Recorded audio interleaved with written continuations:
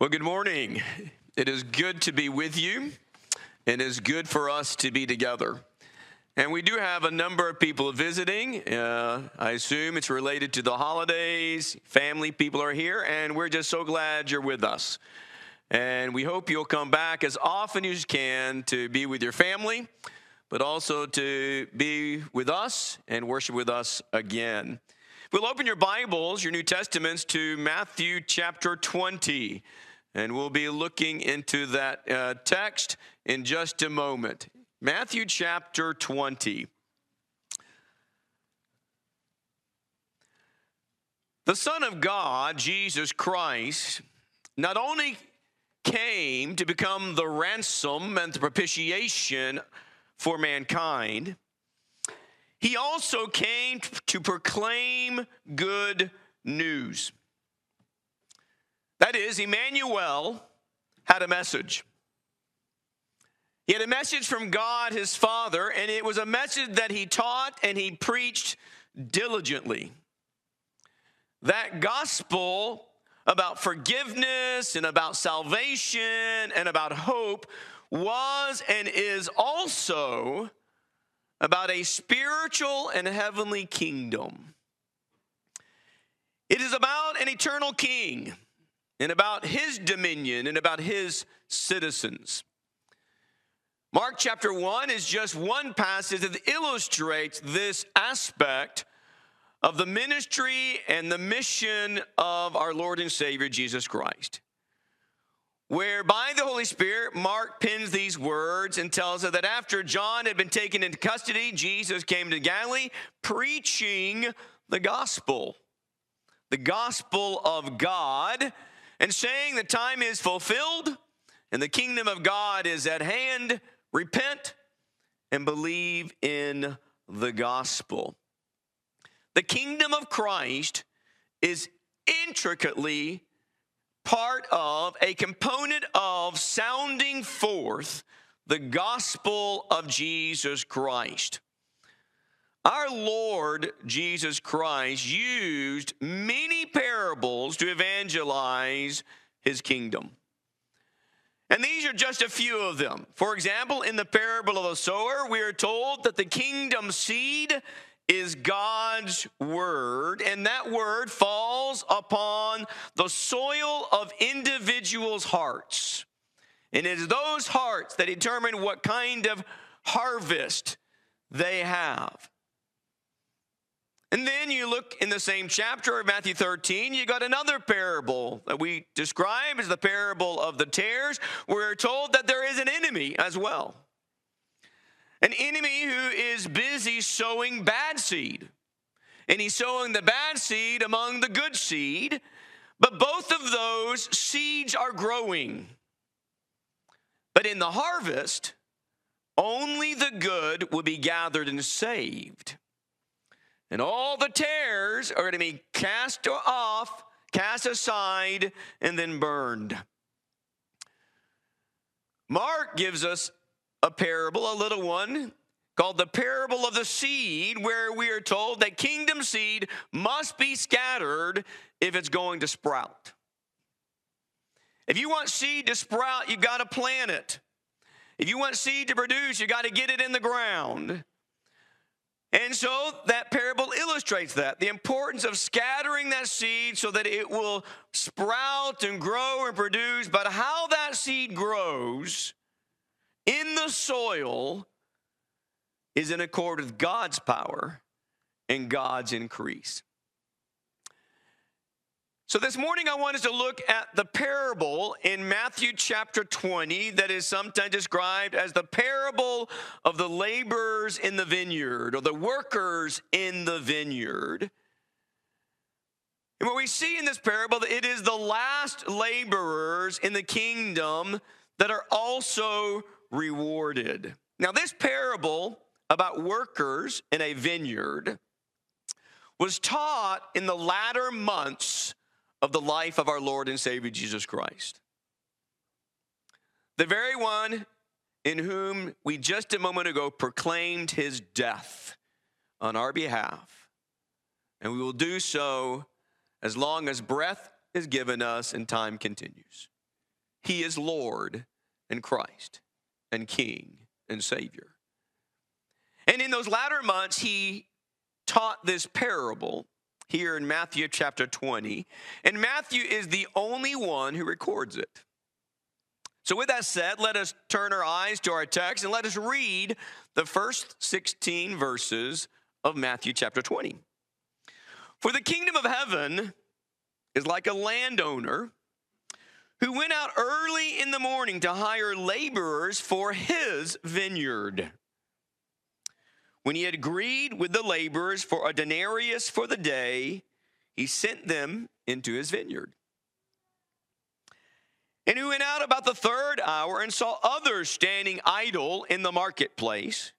And to those he said, you also go into the vineyard, and whatever is right, I will give you. And so they went. And again he went out about the sixth and the ninth hour and did the same thing. And about the 11th hour he went out and found others standing around, and he said to them, why have you been standing here idle all day long? And they said to him, because no one hired us. And so he said to them, you go into the vineyard too. When evening came, the owner of the vineyard said to his foreman, call the laborers and pay them their wages, beginning with the last group to the first. When those hired about the 11th hour came, each one received a denarius. And when those hired first came, they thought that they would receive more, but each of them also received a denarius. And when they received it, they grumbled.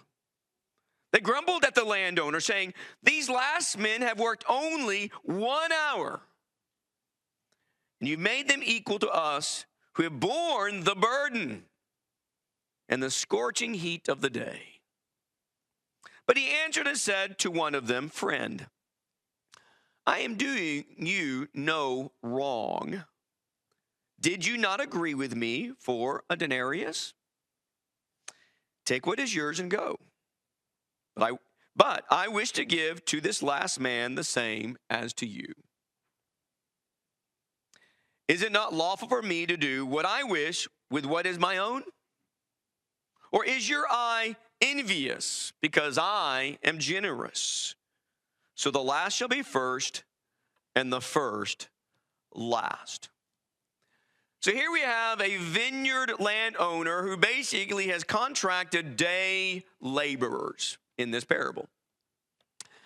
In Palestine, the grape harvest is in late August to early September, and there is a sense of urgency in harvesting the vineyards because it needs to be done, it needs to be completed before the rains begin. It is also at that time a customary practice that a denarius was the standard wage. That was the minimum wage. That was the standard wage for day laborers. And customarily, you would be paid at the end of your day's work because that directly impacted whether or not you and your family had enough to eat the next day. And so the need demanded a lot of workers when it came to the grape harvest. And so in our parable, you've got the landowner goes out and hires his first group early in the morning. But there's not enough hands to get the job done. And so needing more hands, what does he do? He goes out and he hires more. He goes back to the marketplace where people would gather and where landowners would find their day laborers. And he hired more and he promised them fair pay. He didn't say what, but he promised them fair pay. And so they go and they went to work whatever time they could in that harvest that day. Because working half a day was better than no work and no money at all. But this parable takes a very uncommon turn when it is time to pay all the laborers. And so you have all the workers are gathered together, all the ones have been hired at different times during the day, and they are paid in reverse order from the order of being hired. And as we know, everybody's paid the same thing. And so whether you work 12 hours, basically you work the entire day, or whether you only worked 1 hour in that day, you all got the same salary. You all got the same income. You all got the same wage.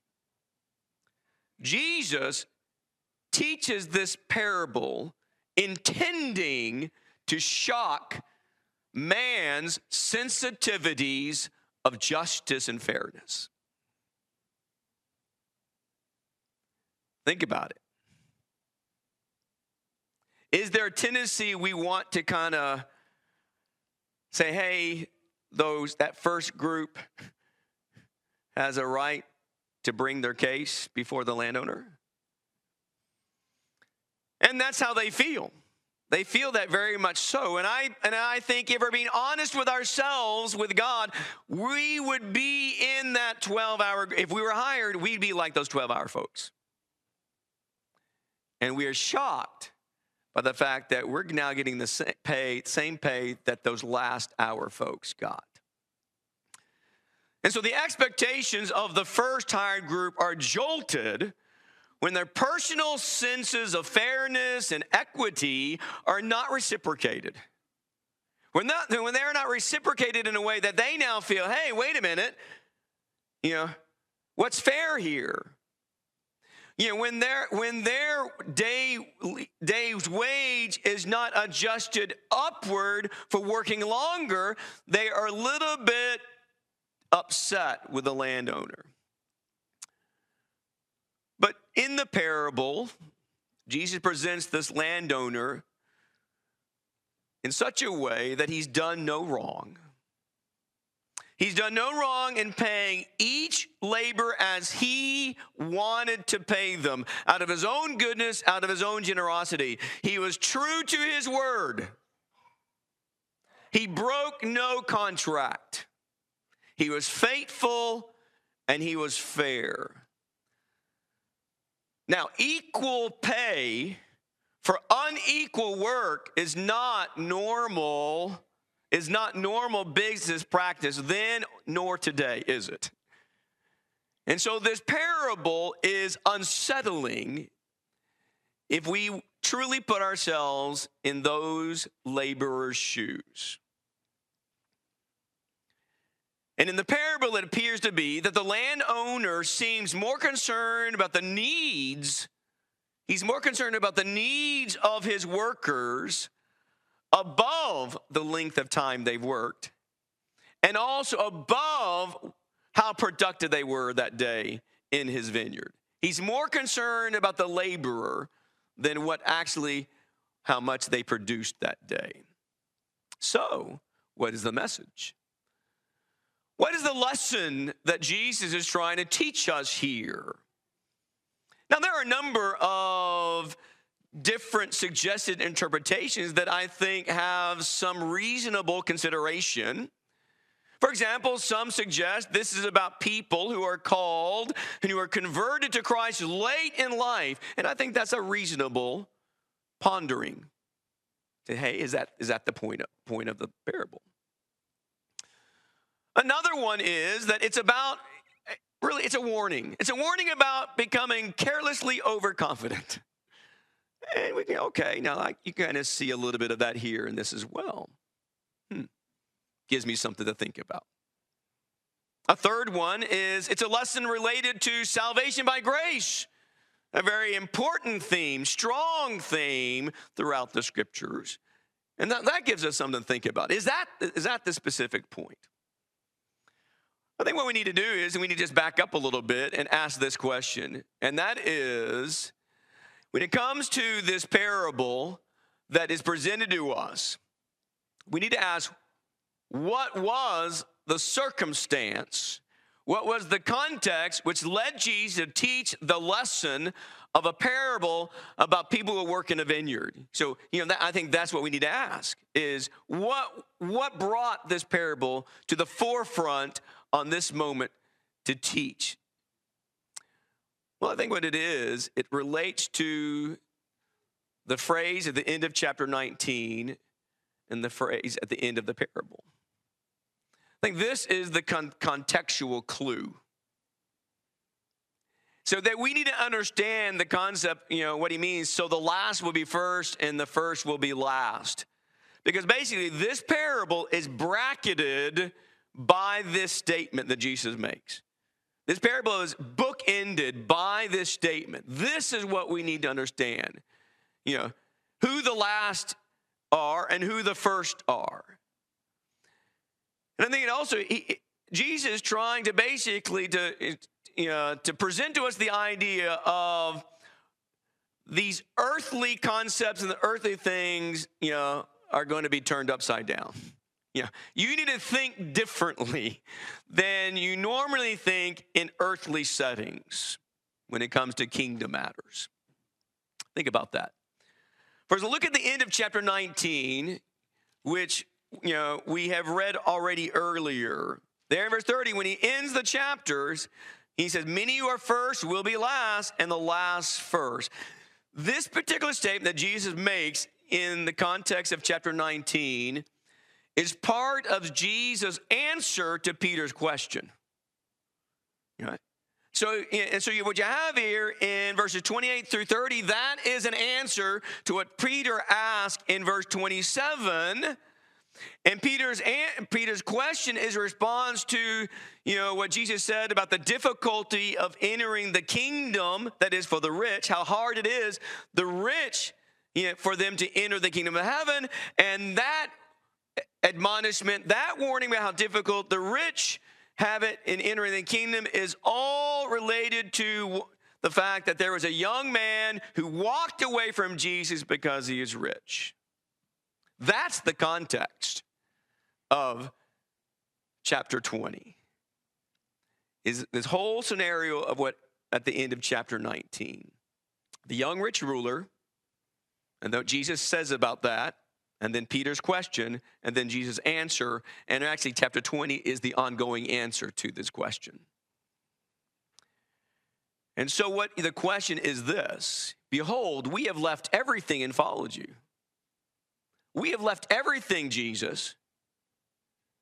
And we find, so what then will there be for us? If it's hard for the rich to get into the kingdom, okay, Lord, hey, look what we have left. They were there when Jesus said, okay, go sell everything you have and come follow me. So they were there. They heard what Jesus told the young man, and they saw the young man walk away. And now, Jesus, it's going to be hard for rich people to go to heaven. It's hard for them because of their attachment to the things of this world, to their wealth and to their prosperity and to their achievements. It's hard to let that all go. And so Peter then says, well, we've left everything, Lord. Look what we've done. So what is it in for me now? And what this does, it really reveals in this moment a little bit of Peter's heart. Peter has a hireling spirit. A spirit where there is this inner concern for fairness and reciprocation. This idea that there needs to be a fair wage based on my works. That's what Peter's thinking. We've left everything, Jesus, for you, and we're following you.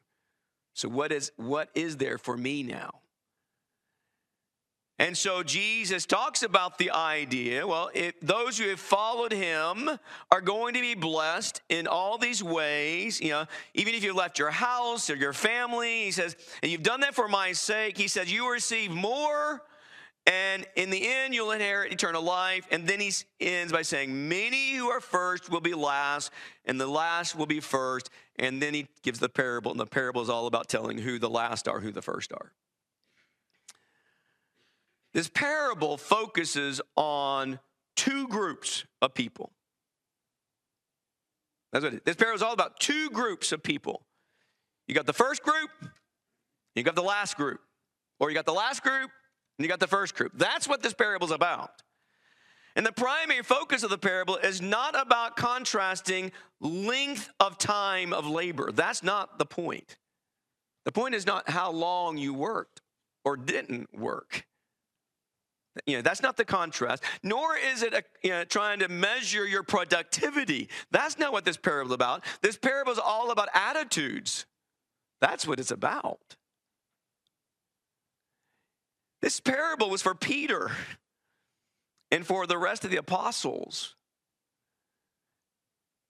About being in the kingdom and about being a worker and a laborer in the kingdom. It's all about your attitude as a kingdom worker. And so the lesson of the parable is about two kinds of people. And I describe them as the first group is the proud and so-called deserving laborer. And the second group is the humbly grateful worker. Those were it's the first and the last and the first. And it's about attitudes of citizens of the kingdom of Christ who are laboring in the kingdom for the king and how they see their work and the fairness of their king in their life. The first group, the first hirelings, the one there early in the morning, 6 a.m., he's there at the market, they're there waiting to be hired, and they're anxious and ready to get the job done so they can get paid that by the end of the day, and they can take that home and they have food to feed their family. It's a day-to-day, kind of living. Well, that first group worked long, and they worked hard, and that's true. Don't diminish the fact of their labor. They worked a long day, but the thing is they felt that they deserved more than others in pay. And such hearts value their work as self-justification and have a tendency to be without compassion toward others. Because that group, the first hirelings, the first group in the morning who did work 12 hours in the heat of the day, that is true. And I think if we're being honest and if we were in that number, we would be voicing some feelings, especially as Americans who have rights. How dare you, hold your contract but this person over here who worked less than me and they're getting the same thing I'm getting. Wait a minute, even though I agreed to this. They think that they deserve more than that they actually got. But then you've got the other group, the last hour workers who gratefully trusted the owner.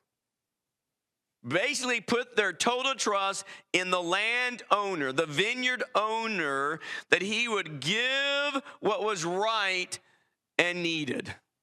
Once again, remember when he goes and hires, the third hour and the sixth hour and the ninth hour and the 11th hour, when he goes and does that, he doesn't say what the contractual agreement is. He says, I will just pay you what is right.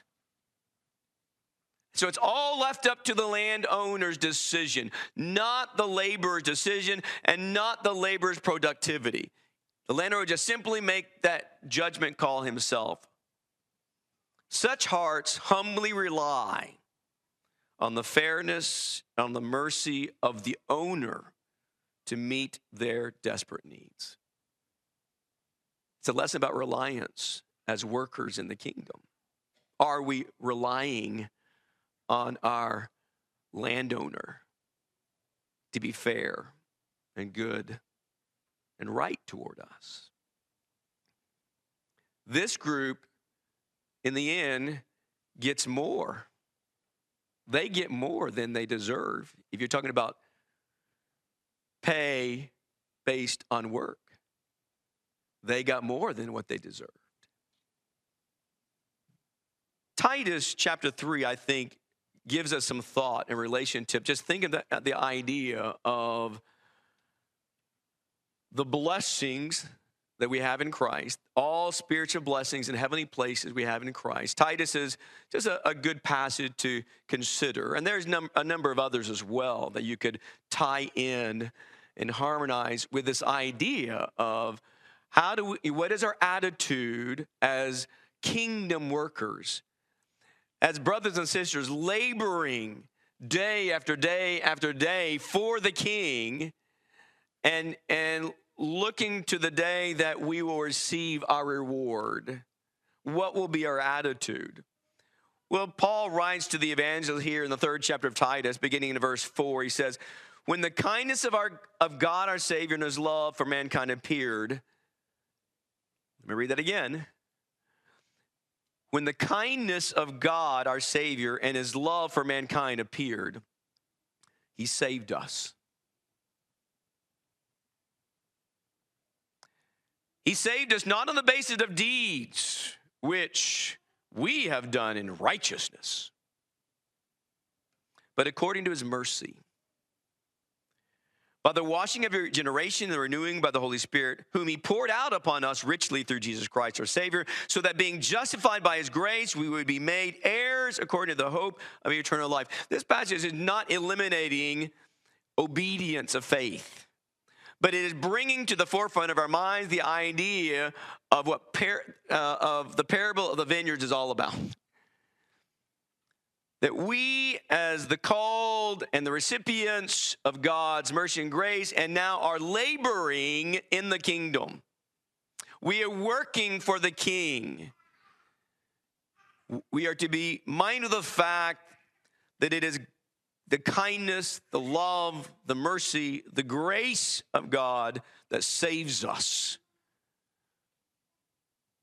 It's not based on the deeds of our own righteousness.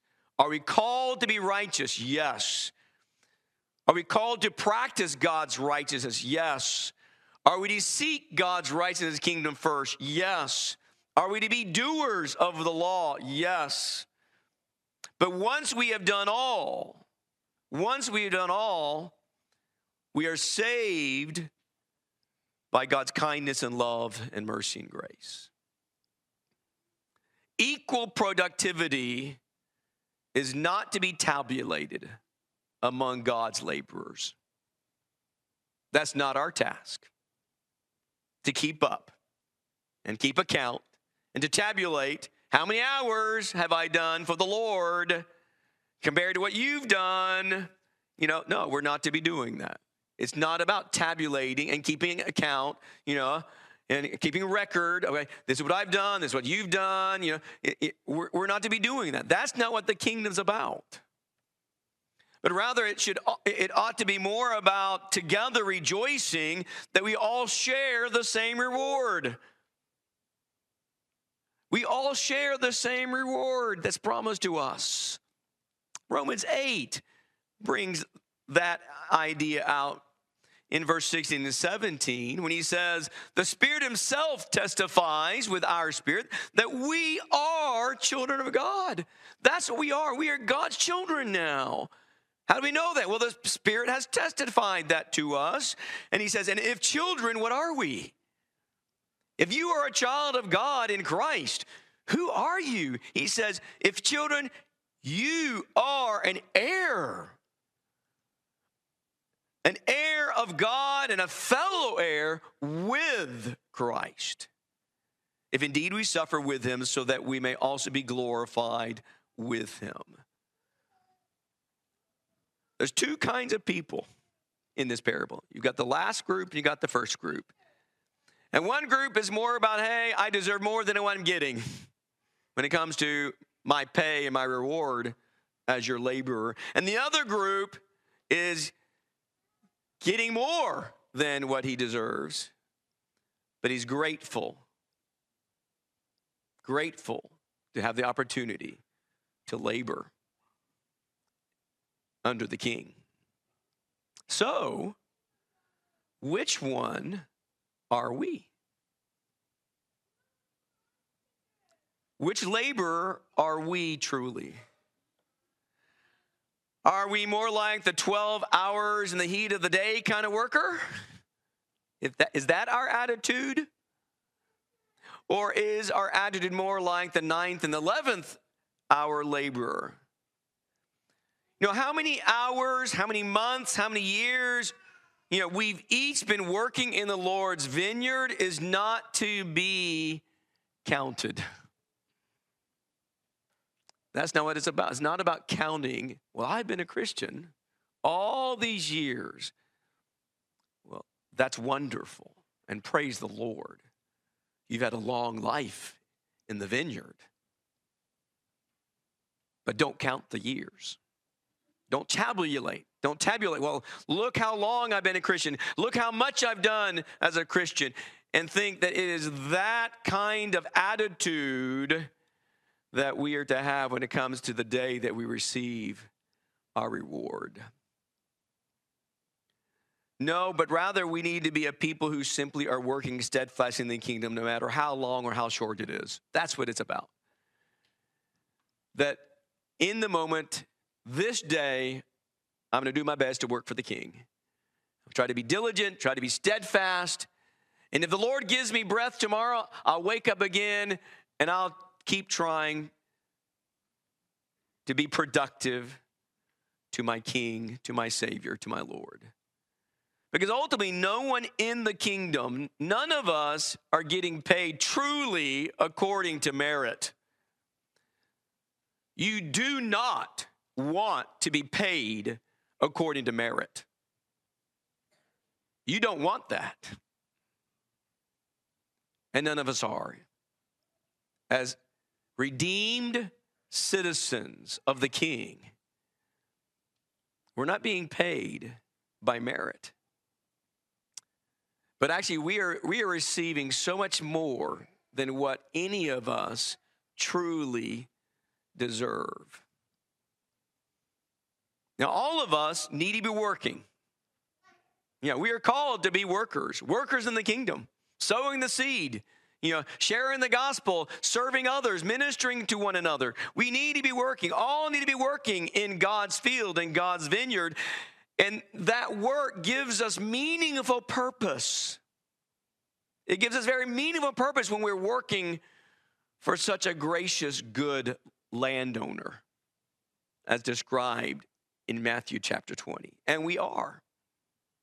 We are.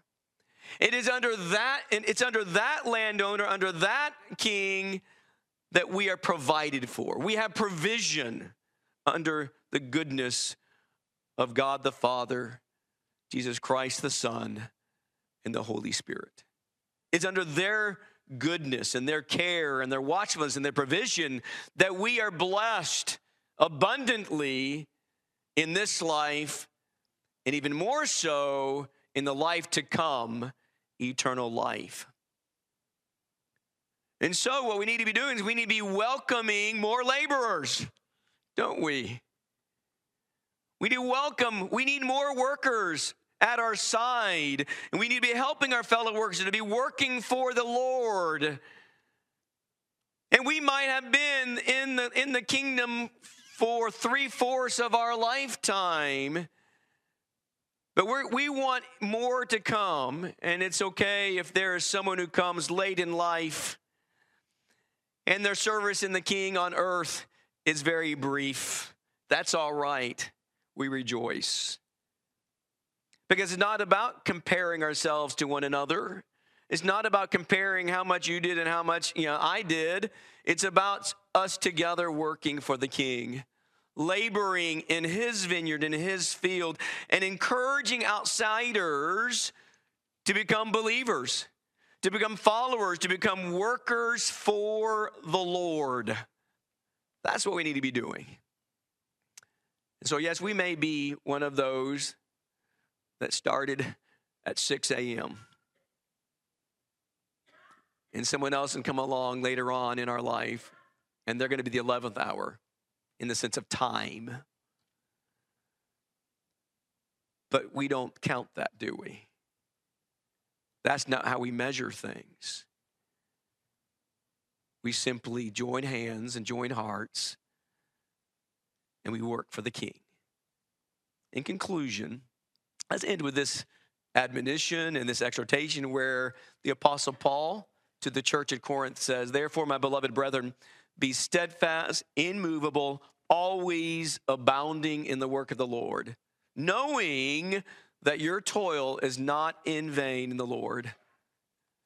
So whether you are the 12-hour guy or the 1-hour guy, if we have worked for the King, we've labored in his vineyard, then our labor is not in vain. And to be in the kingdom, to be in the Lord, does call for us and require of us to be doing the Lord's work. So this lesson is not saying, okay, you don't have to do anything. No, the point is, what is my attitude when it comes to my working for the King? No, we are to be doing the prescribed things God wants to do as his people. We are his workmanship now, as Ephesians 2 says. No, there is work to be done by all of us. And the work specifically do may vary slightly according to our abilities and our opportunities and our resources. But the question right now that we need to ponder is, are you working for the King? Is that who you're working for in your life? Are you working for the Almighty One? He is good. He is gracious. He is merciful. And he will reward you much greater than what you deserve. But are you working for him? So the question is, what are you going to do with that? You have to decide. He is come to the marketplace of humanity, and he is calling us, each and every one of us, to come into his vineyard, to come into the field and labor for him. But the decision is up to you. Will you? Will you choose to put yourself under the authority, under the care, under the provision of a king, of an owner, of a God that will bless you in ways greater than what you deserve? If you are a believer in Jesus Christ, but you've not been baptized into his name, in accord with his will, we want to encourage you to do that right now, this very hour. If you believe and you're ready to confess your faith with your mouth before others unashamedly that he is the Christ, the Son of God, who died on Calvary's cross and was raised on the third day, and with that confession to repent of your sins and to be baptized into Christ, we want to help you to do that. But you have to make that decision yourself. Will you? Will you come? If you're a Christian, and perhaps you have, in your working, have somewhat gotten slack in your service to your King, and you might need to make some things right in your life. If we can assist you, praying with you, praying for you, whatever your spiritual need may be, please come forward, make your wishes known when we stand to sing the song that's been selected.